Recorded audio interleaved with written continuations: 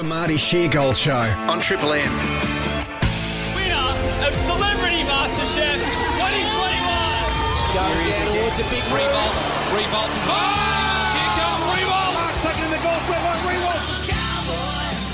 Get the Toyota forklift advantage. Visit toyotamaterialhandling.com.au. Marty, Nick Revolt with us. Oh, lovely to see you, Nick. Morning. Very kindly turning up today when there's really a bye round taking place. So it's sort of like, let's just chat. Well, there's still a bit going on. Yeah, It's well- still been a massive week. Where would you like to start? All Australian, perhaps? Well, we did. We had that on when was Wednesday that? night, That was yeah. Wednesday. I'm losing track of the day. Yeah. So you lose a weekend of footy, and all of a sudden the whole world blows up. Wednesday night, so all Australian. So I was a selector on One the of 10? One of I think there's 10. Yeah, One of 10. yeah. What a fascinating process to go through. Was it Yeah. your first time? I did it last year, but Yeah, it was right. done over Zoom, so it was Okay. very hard to sort of work out who the dominant voices were Within that 10. Within the 10, and Because that's a political thing in itself. isn't it? Is there a straight criteria? Is it like 15 boxes? and- Completely subjective. Oh, okay. Completely subjective. So Right. you get provided with all of the information, all of the stats, all of the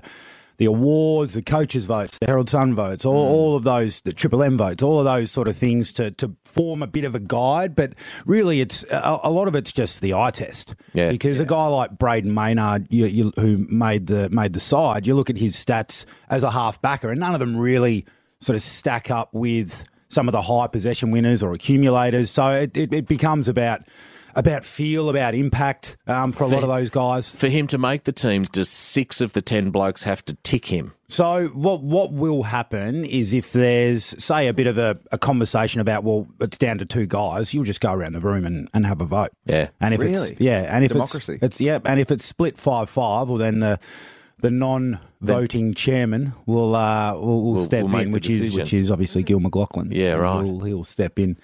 Quite influential for a non-voting chairman is Big Gil. But great experience. And there's always a couple of guys that are really, really stiff, and it sparks furious debate. The thing that I love about it is afterwards it's like, oh, this guy's so stiff. This guy's so stiff. Yeah. But no one's ever prepared to say who should miss out for that guy. Yeah. That's what, if you're gonna put the names out there, oh, he should have made it. He should have made it. Well, then tell us who he should have made it instead of. Exactly. It can be a bit out of positioning as well, which winds It people can up. be. It can be. So the wings was a big topic this year. So that we didn't. There wasn't so Tuke Miller and Callum Mills were the guys that were picked on the wings, and they didn't play a lot of wing this year. They would be really capable of playing on the wing. I mean, Tuke Miller is one of the best two-way runners in the game. But to sort of make it on the wing as a genuine winger, you need to have had an All-Australian year, and that's what it boiled down to this year. Tom Hawkins was the other one that people were sort of chatting about, whether he's captain. Yep.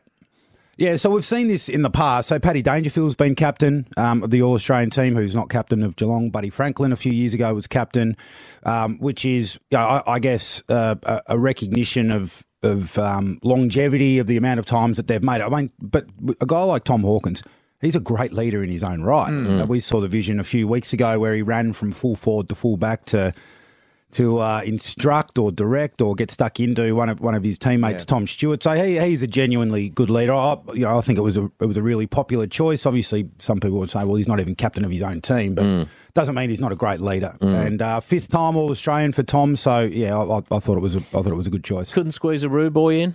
Okay, that's okay. Interesting. Yeah, it's you like to try to spread the love a little bit, Marty, but there are was a bit too limits. far. There are limits to how far you're prepared to go. William? Do you pick the squad as well? Is that Yeah, your so role? then Yeah. so then once the 22's picked, you sort of go through. So generally you try to get about a squad of about 60 Yeah. and then narrow it down. And so it was done a little bit differently this year. Usually it's a squad of 40.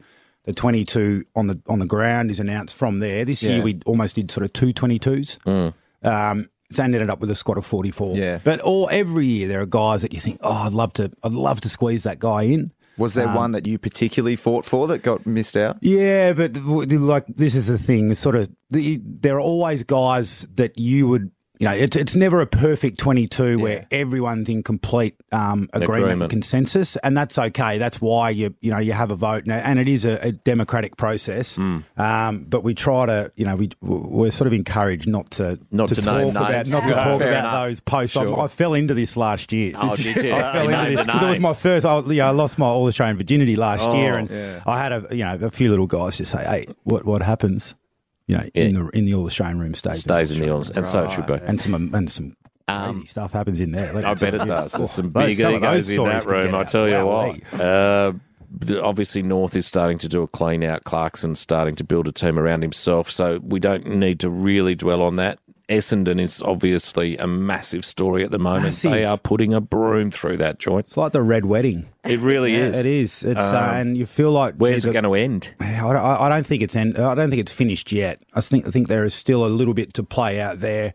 So they've stated that they want to go down the path of having a more experienced coach. I think a lot of people interpreted that as, well, a guy with senior coaching experience. I didn't necessarily think that, because Ben Rutten came in as coach with, I wouldn't say he had an extensive apprenticeship in terms of, the comparison with someone like Adam Kingsley, who's just been appointed at the Giants, who's been an assistant for 16 years. Yeah. So someone like that would be more experienced than Ben Rutten was when he started off.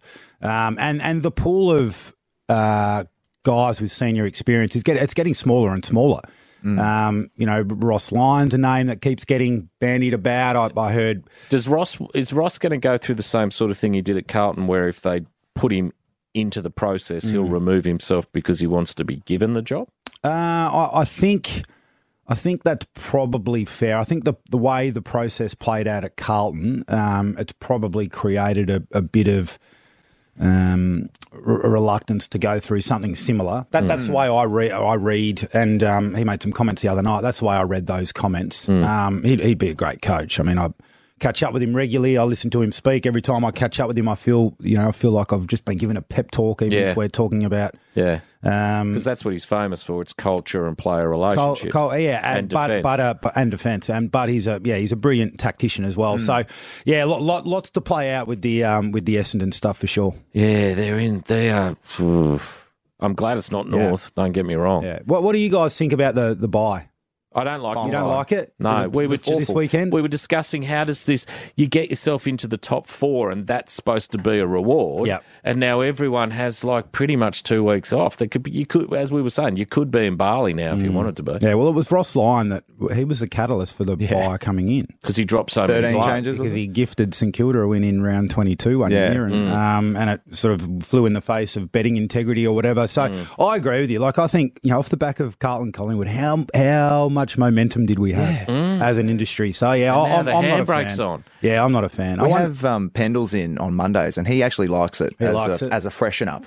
But of course, from the perspective of the teams in the top 4, I feel like it just completely robs you of your advantage that you've earned. Well, that's right. So now, if you win, you've played minimal footy. Players, well, as far as Pendles might be different, but I think players love continuity. They just like being in the rhythm of playing and training and playing and training. So, it's definitely levelled the playing field for September. But I just think as an industry, momentum coming in here, let's keep rolling. Let's keep rolling. But lovely to see you, mate. I know you've got a massive day. Got a big day. I'm off to the dentist. I know. You'll be right. Maybe the nurse will hold your hand. Was that second base? Get the Toyota forklift advantage. Visit toyotamaterialhandling.com.au. Nick Rebo with us. Back with us next week on the Marty Sheargold Show, Triple M. This is the Marty Sheargold Show.